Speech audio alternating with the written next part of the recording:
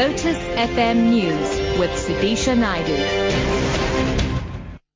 Good morning. Law enforcement officials are monitoring the N2 at Borchard's Quarry Road after protesters last night blocked the road with rubble and burning tires.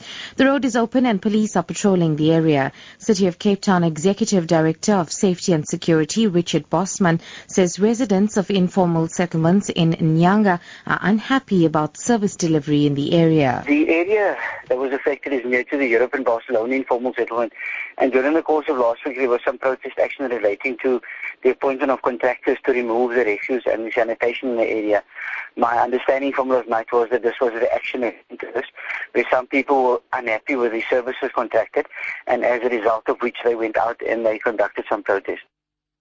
Gauteng Police Commissioner Lesetja Mothiba may have contravened the SA Police Service Act by suspending the oversight functions of community policing fora in the province. DA member of the provincial legislature, Kate Lorimer, says Mothiba makes it clear in a letter to station commanders that his office will not permit any oversight role by the fora. Police would not immediately comment. Lorimer says legislation makes it clear that provincial police will establish fora with the view of improving transparency and accountability. Lorimer says the fight against crime in Gauteng cannot be won without the cooperation of all members of society.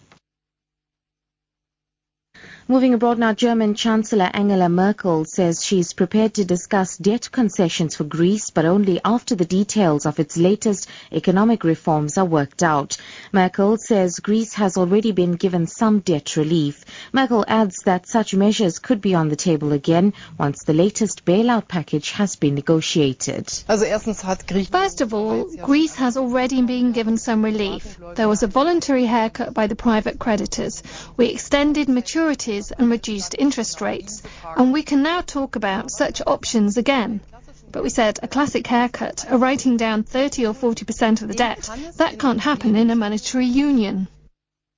And finally, Eskom says the power system is currently stable and engineers will be able to carry out maintenance without load shedding. The power utility says the system remains constrained throughout the day. It says an increased demand for electricity during the evening peak period could result in load shedding between 5 and 9 o'clock this evening. Top story: law enforcement officials are monitoring the N2 at Borchard's Quarry Road after protesters last night blocked the road with rubble and burning tires. I'm Sudisha Naidu for Lotus FM News. Morning Rush.